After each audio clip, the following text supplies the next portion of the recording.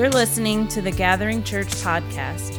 Located in Asheville, North Carolina, The Gathering is a place where you can belong before you believe.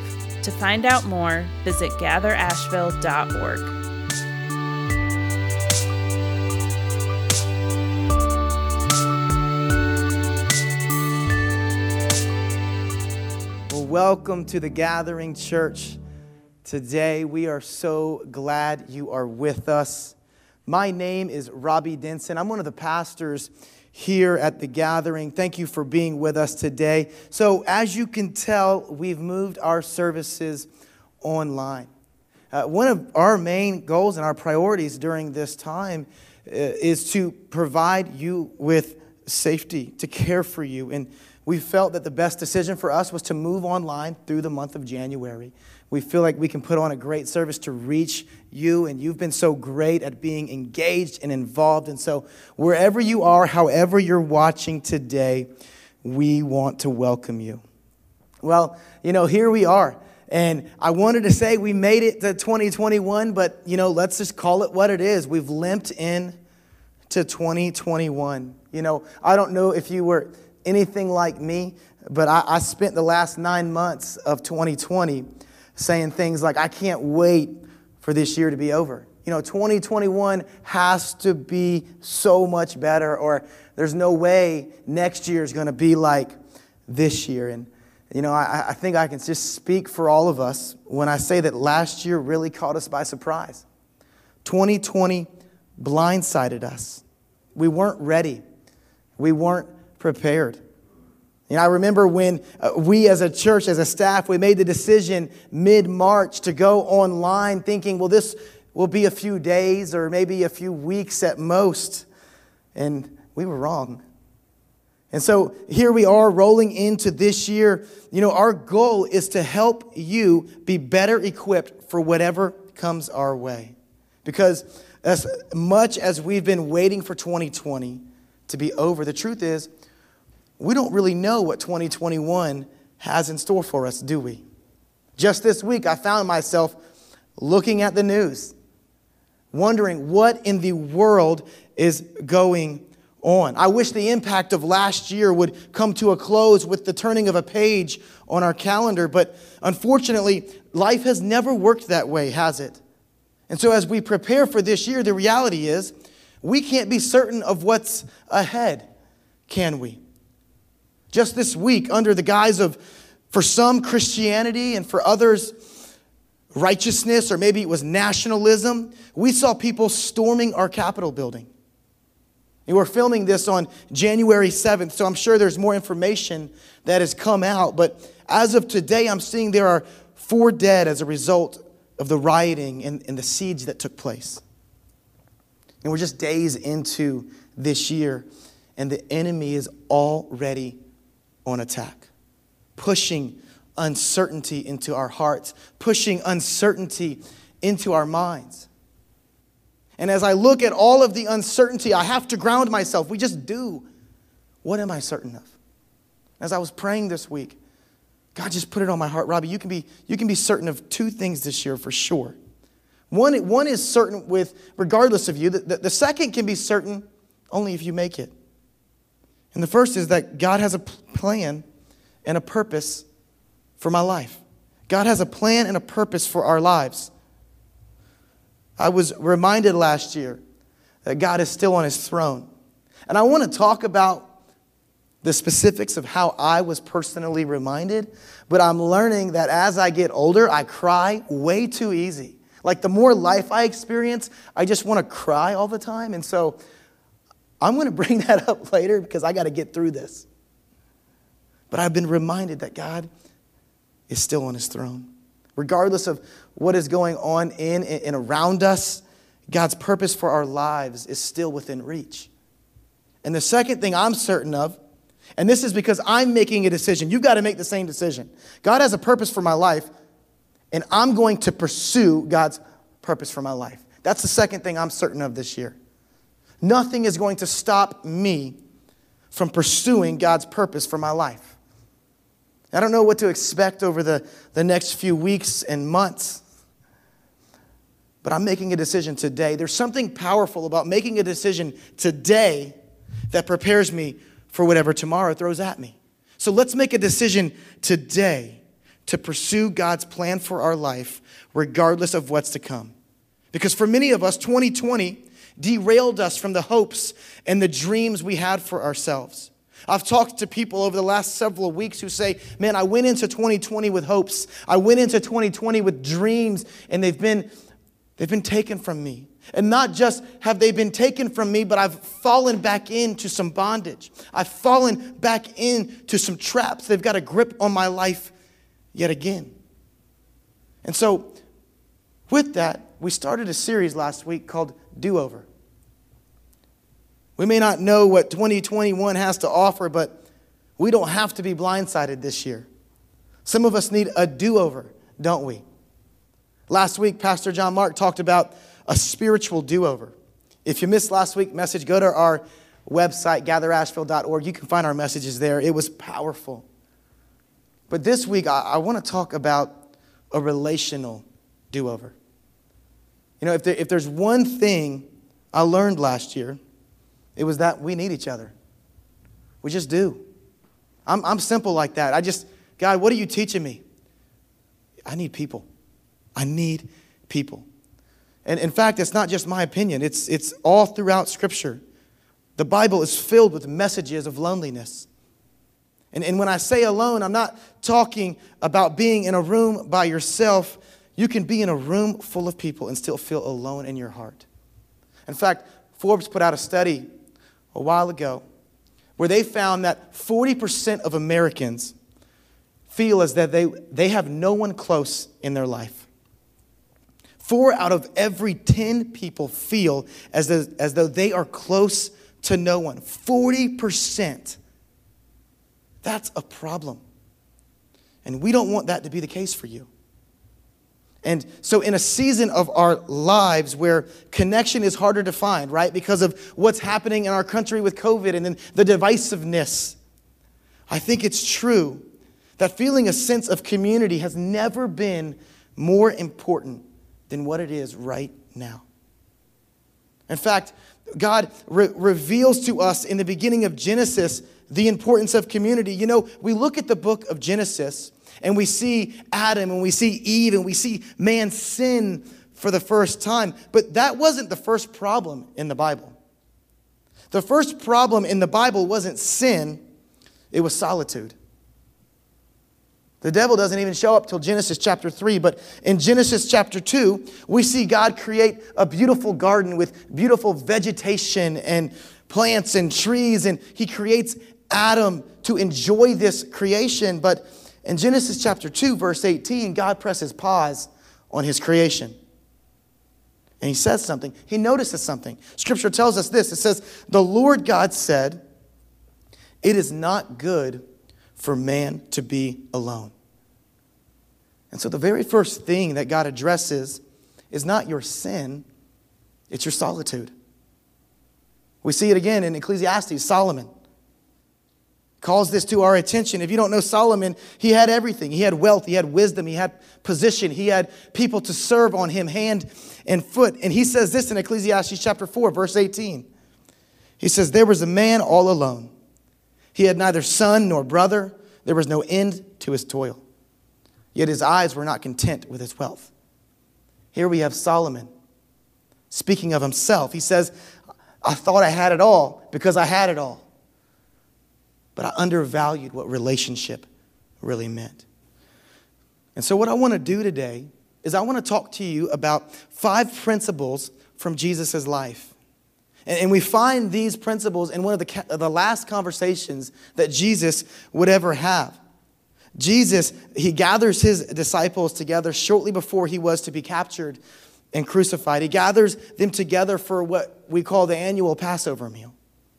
The Passover meal was celebrated every year to commemorate the people of Israel getting out of Egypt. And in John's gospel, he goes into a lot of detail about this particular dinner with Jesus. In fact, John gives us the entire conversation that night with Jesus' disciples. We see in John's gospel that night, it begins a lot like any other night, but there was something different taking place this night. At the time, it was customary that when you walk into the house where you're having the dinner in, that there would be someone positioned at the door whose job it was to wash the feet of those coming in.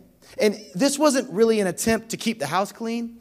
What we were doing here is we were just saying, hey, welcome to my house. Or welcome to the party, right? It's just a way to say welcome. But this particular night, no one is stationed at the door. And so Jesus takes his outer garment off. He puts a towel around his waist. He grabs a basin of water, sits around the fire, and he just starts to wash his disciples' feet. And as you can imagine, it makes them feel incredibly uncomfortable. Think about it. Jesus had been living very closely with these men for the last 3 years. They had traveled together. They had been through thick and thin. And I know you can learn a lot about a person in 3 years. And here Jesus is on his knees, washing their feet. And when Peter walks through the door, he sees what's happening. And the Bible tells us that Peter says, no, you shall never wash my feet. Peter had been through thick and thin with Jesus. They had grown so very close. And here we have Peter saying, no, Jesus, you can't go there. I don't want you to get into the nooks and the crannies of my life. Jesus, don't clean up my mess. And in many ways, this is a picture of what so many of our relationships with God looks like, doesn't it? Yes, I want to go to heaven. I love church. I love worshiping you, God, but there are parts that I really don't think you need to see. There are parts of my life that are a mess, that are unworthy of you. You see, Peter thought he was honoring Jesus by not allowing him to clean his feet. But what he was really doing was denying Jesus access to him. Listen to how Jesus responds. He says in John chapter 13, verse 8, he says, unless I wash you, you have no part with me. Unless I wash you, you have no part with me. In other words, if you don't give me access to all of you, then you cannot have all of me. I wonder how many of us have a part of God, but not all of God.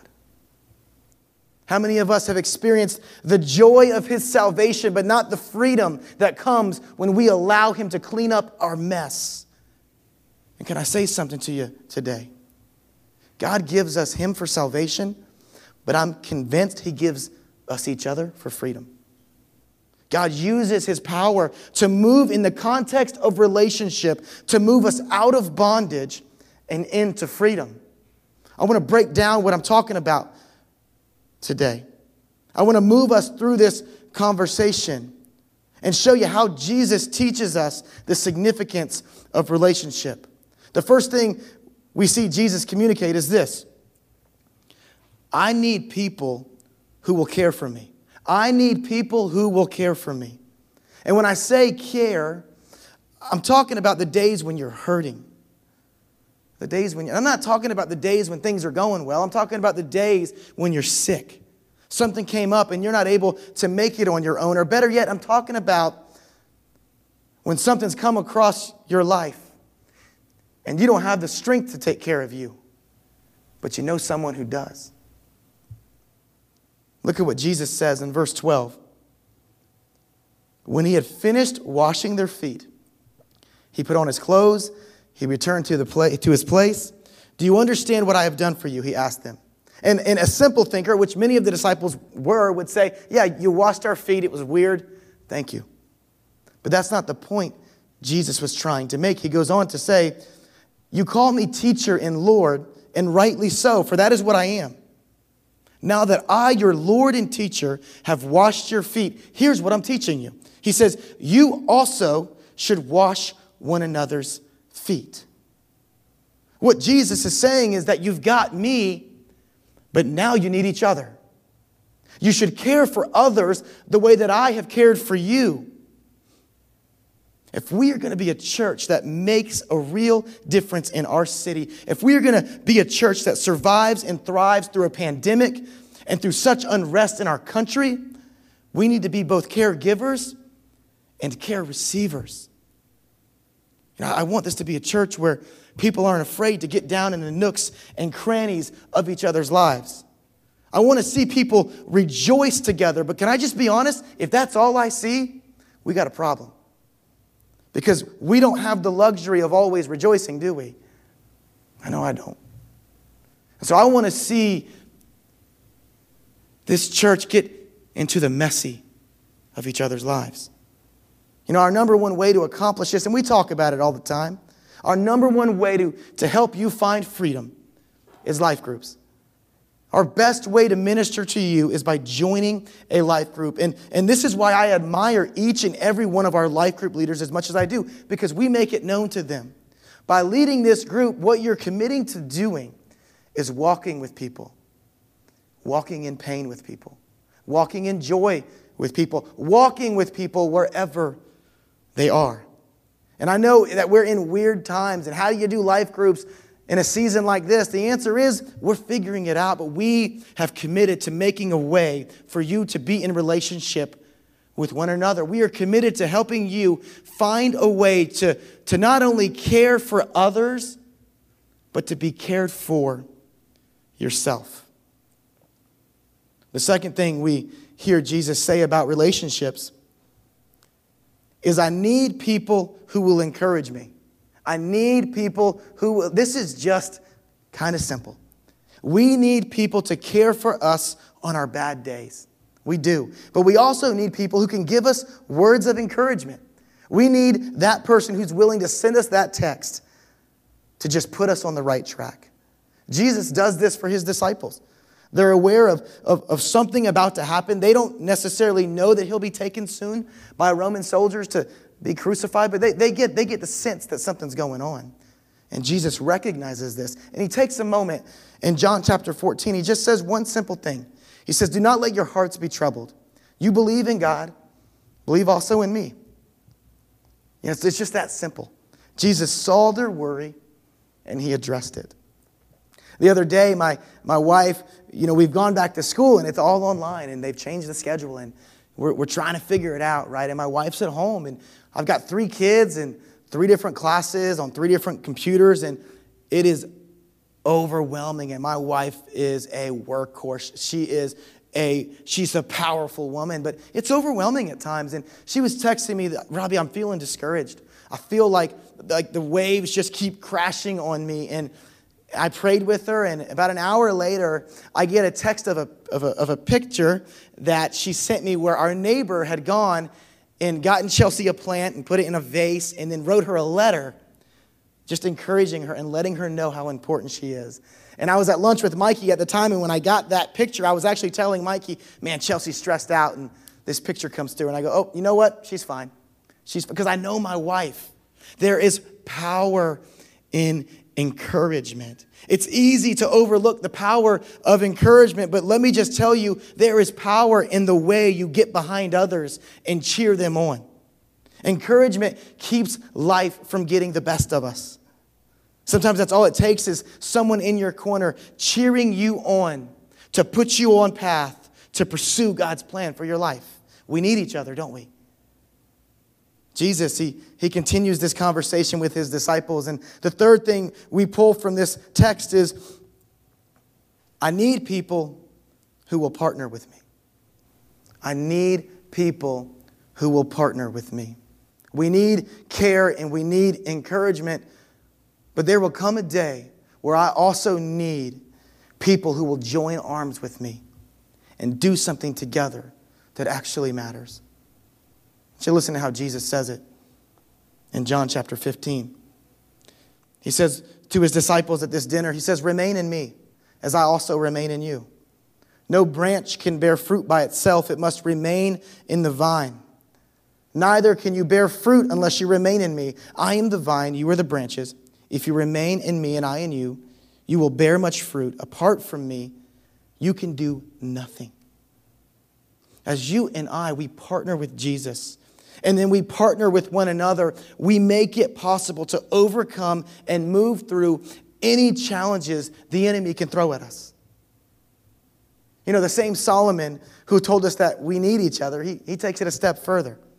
He says in Ecclesiastes again in chapter 4, he says, 2 are better than 1 because they have a good return to their work. In other words, 2 are better than 1 because it just makes sense. It just makes sense. This is, you could call it common sense, but it's really a spiritual principle. We need each other. Too many of us. And take time to just, ask yourself, is this me? Too many of us are trying to overcome insurmountable odds on our own.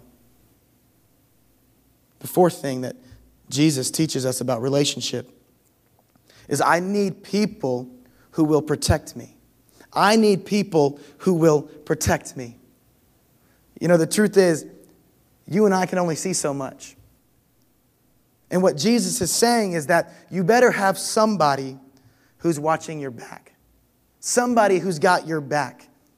In John chapter 16, verse 1, Jesus says, all this I have told you so that you will not go astray. That word astray in the Greek is where we get the word scandal from. And so what Jesus is saying is, he says, my point in telling you everything that I'm telling you tonight is so that your life doesn't turn into a scandal. And we can only accomplish this if we stand together. I'm telling you, one of the values of relationship is that I allow people into my life who are willing to protect me. One of the values that I live by, and maybe if you've been in my life group, and I've preached this before as well, is that you're only as strong as you are honest. You're only as strong as you are honest. So in other words, I can only be protected as much as I am willing to be honest with those who are trying to protect me. And so what does that mean? That means I want the people who are willing to protect me to know who I am. I don't want them to know who I want them to know I am. I want them to know who I am. I want them to see how dirty my feet are so they know how much soap to use. I want to show them who I am. I want them to ask me the hard questions, and then I've got to be honest with them. I've got people in my life who ask me about my marriage. Hey, are you being a good husband? And you know what? The answer sometimes, if your answer is always yes, you're not being honest yet. Because there are times when I'm not. I want these people in my life. How's your marriage doing, Robbie? Ask me about my finances. Ask me about my search history. Ask me about my relationship with God. And then, you know what we should start asking each other after we ask all these questions? Did you lie to me about anything I just asked you? The only way you can be protected by those who are willing to protect you is to reveal to them where you're most vulnerable. And so if you're terrible with money, tell them. If you're hiding things on the internet, tell someone. If you're falling short as a spouse or a parent, tell someone. How can I protect you if I don't know where you're weak at? And you know, I think we get overwhelmed sometimes because I don't want to expose myself. You don't have to tell everyone your sins and your weaknesses and your shortcomings, but you better tell somebody. Because if you're the only one who knows your secrets, you're in trouble. You're in trouble. And so I just want to make this point so clearly because I've been doing ministry for long enough to know that if you're not willing to get honest, then you're not willing to grow. You're willing to look better, but you're not willing to grow. And so none of what I'm talking about this morning matters if you're not willing to get honest with someone in your life. You're only as strong as you are honest. The last thing I want to reveal that we see Jesus teach in this conversation is I need people who will pray for me. I need people who will pray for me.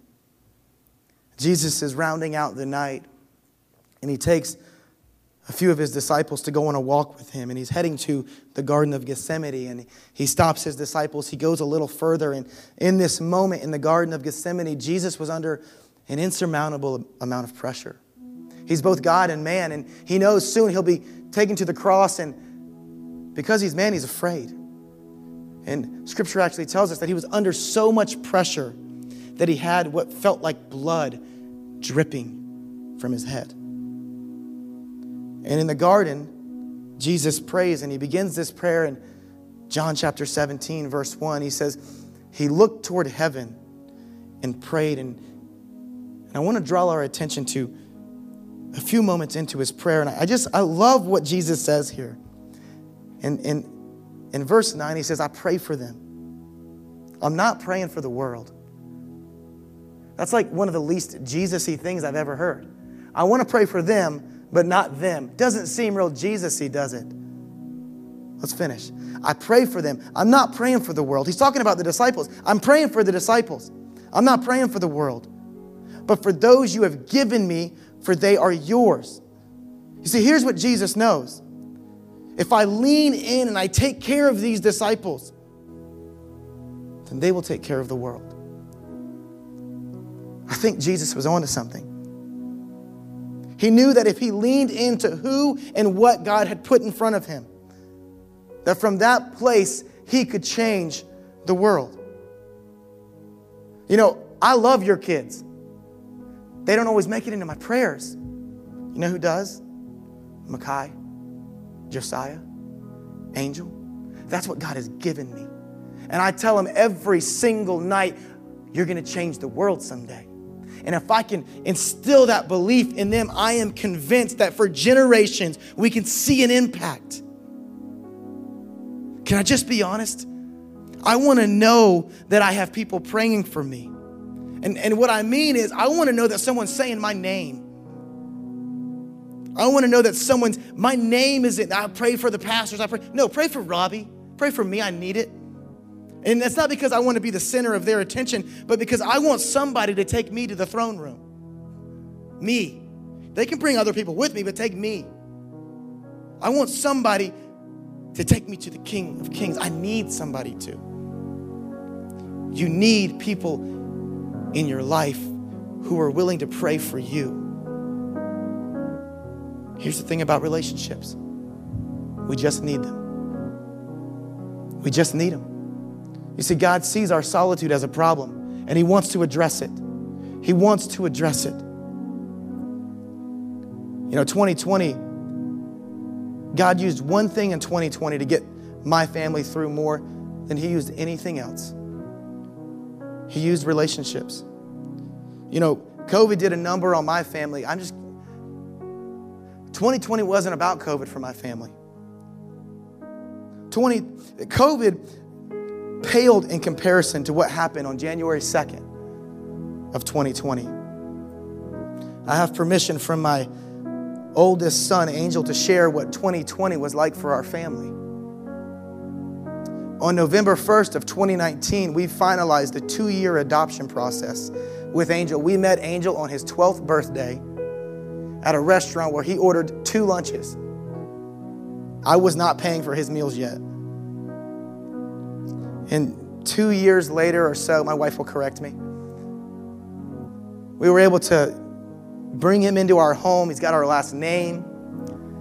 Man, and we weren't looking back, right? He wasn't looking back. We weren't looking back. And then January 2nd of 2020 came. We had to have a conversation with Angel that was difficult. And, you know, Angel is one of my heroes.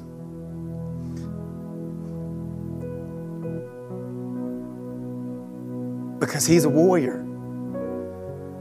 Sometimes he went to war with me, but that kid is going to fight for his life. And he's had to do that more than you should.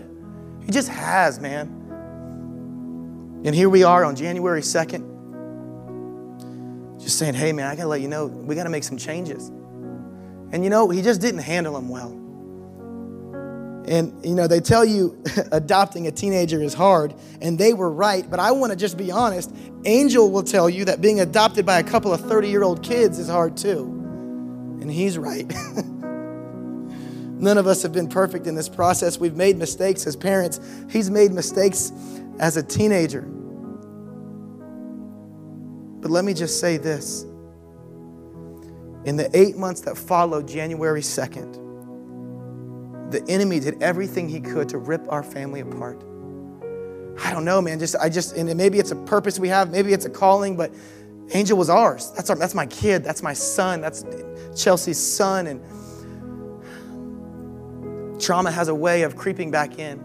We just can't move on from our past as easy as others sometimes. And that's just where Angel was at in his life. And I remember the day that we had to move him to a place where he could be safe and we could be safe so that he could process some things in his life, and then we could process some things that had been taking place. And in that day, I remember we were in a panic, and we just needed people because the younger boys were upstairs, we were downstairs, things were going, and we just called two of our friends, Paul and Heath. And we're crying, we're on the phone, we say, we need you guys. And it's like they were knocking on the door. And they just come over and they hung out with our older kids so that we could be downstairs with Angel just processing life. And there were days where Paul and Heath would come over and just take the boys so that we could just move through this journey and this battle with Angel. And I remember the next week, we had to go and drop Angel off somewhere where he wasn't going to be with us anymore. And I didn't have the strength to do this on my own. I needed someone to care for me. I needed someone to partner with me. And I remember I was just thinking through who I could call, and I called my buddy Will. And I said, Will, I got to go do something that I hate. What do you need, man? I'll be there. I said, I need you to come with me to drop Angel off. And we get to this facility and we're dropping Angel off, and they say, hey, who are you? And Angel's like, I'm Angel. And who are you? I'm Dad. And they look at this other guy and they're like, who are you? And I don't know if Will knows what this means to me, but he looked at them and I didn't know what to say. It was kind of weird that he was there. And he said, I'm the family's attorney. And he wasn't lying. Will's a lawyer. And I looked at him and I was like, oh, are you going to bill me for this? And he just came alongside me and he just said, we're going to figure this out. We're going to figure this out. With the night we dropped Angel off for what would be almost 7 months apart from our family, we were broken, man. We were hurting. We didn't know what to do. We were exhausted. We needed sleep. Paul and Heath came back over to the house, and you know what we did? We played rummy for 2 nights in a row. I didn't have nothing else. I didn't know what else to do. And I wasn't strong enough. And you know what I learned that night? It's actually not that hard to care for people. I just needed to play rummy. A couple weeks later, I get a voicemail from Steve and Mary. Stephen and Cassie Mary lead our prayer team, and they're prayer warriors. And Stephen is somewhat aware of what's going on in my life, and he leaves me this voicemail.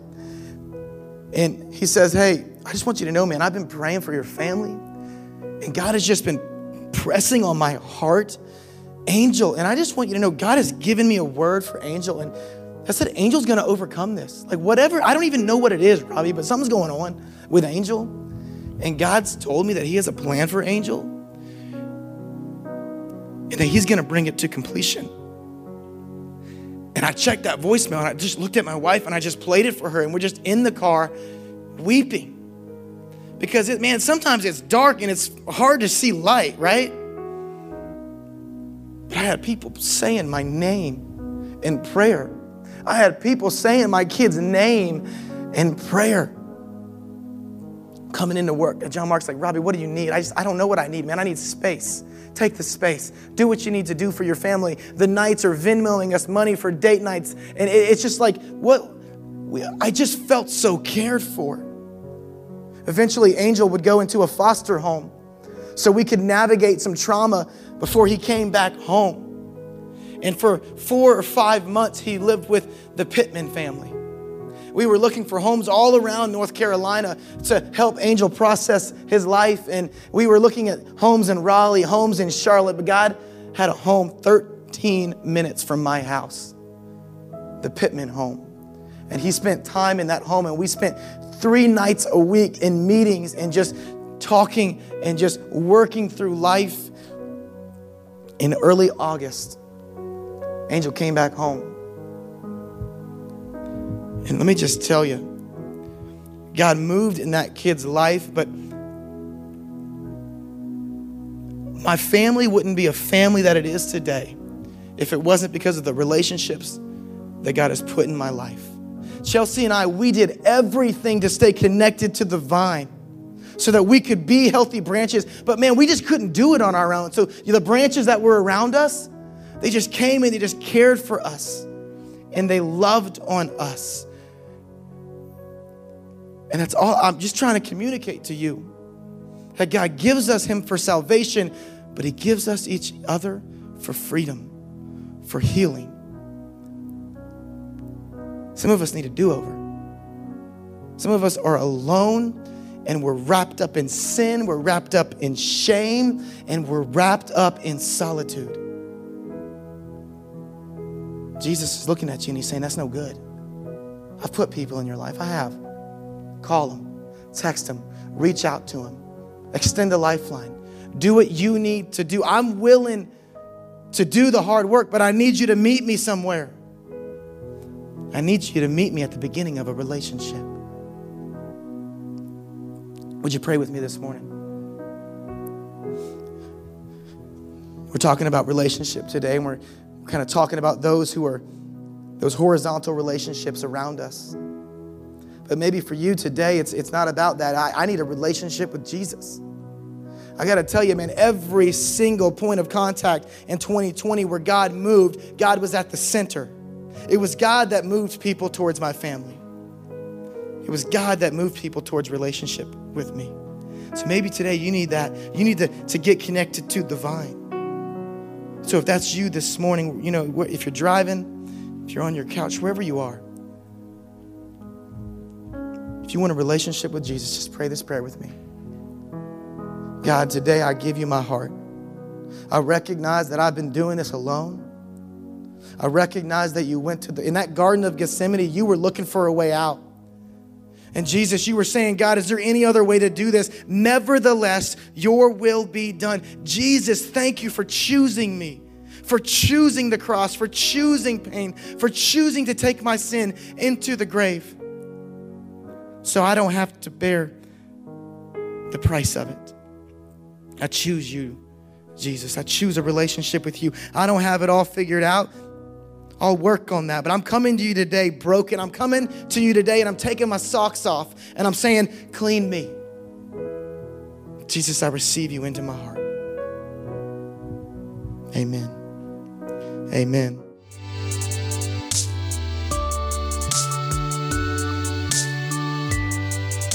The Gathering Church podcast is produced by the Gathering Church creative team. Want to get involved? Fill out a Connect card online at gatherasheville.org. Find us on Facebook at The Gathering Church or on Instagram at Gather Asheville.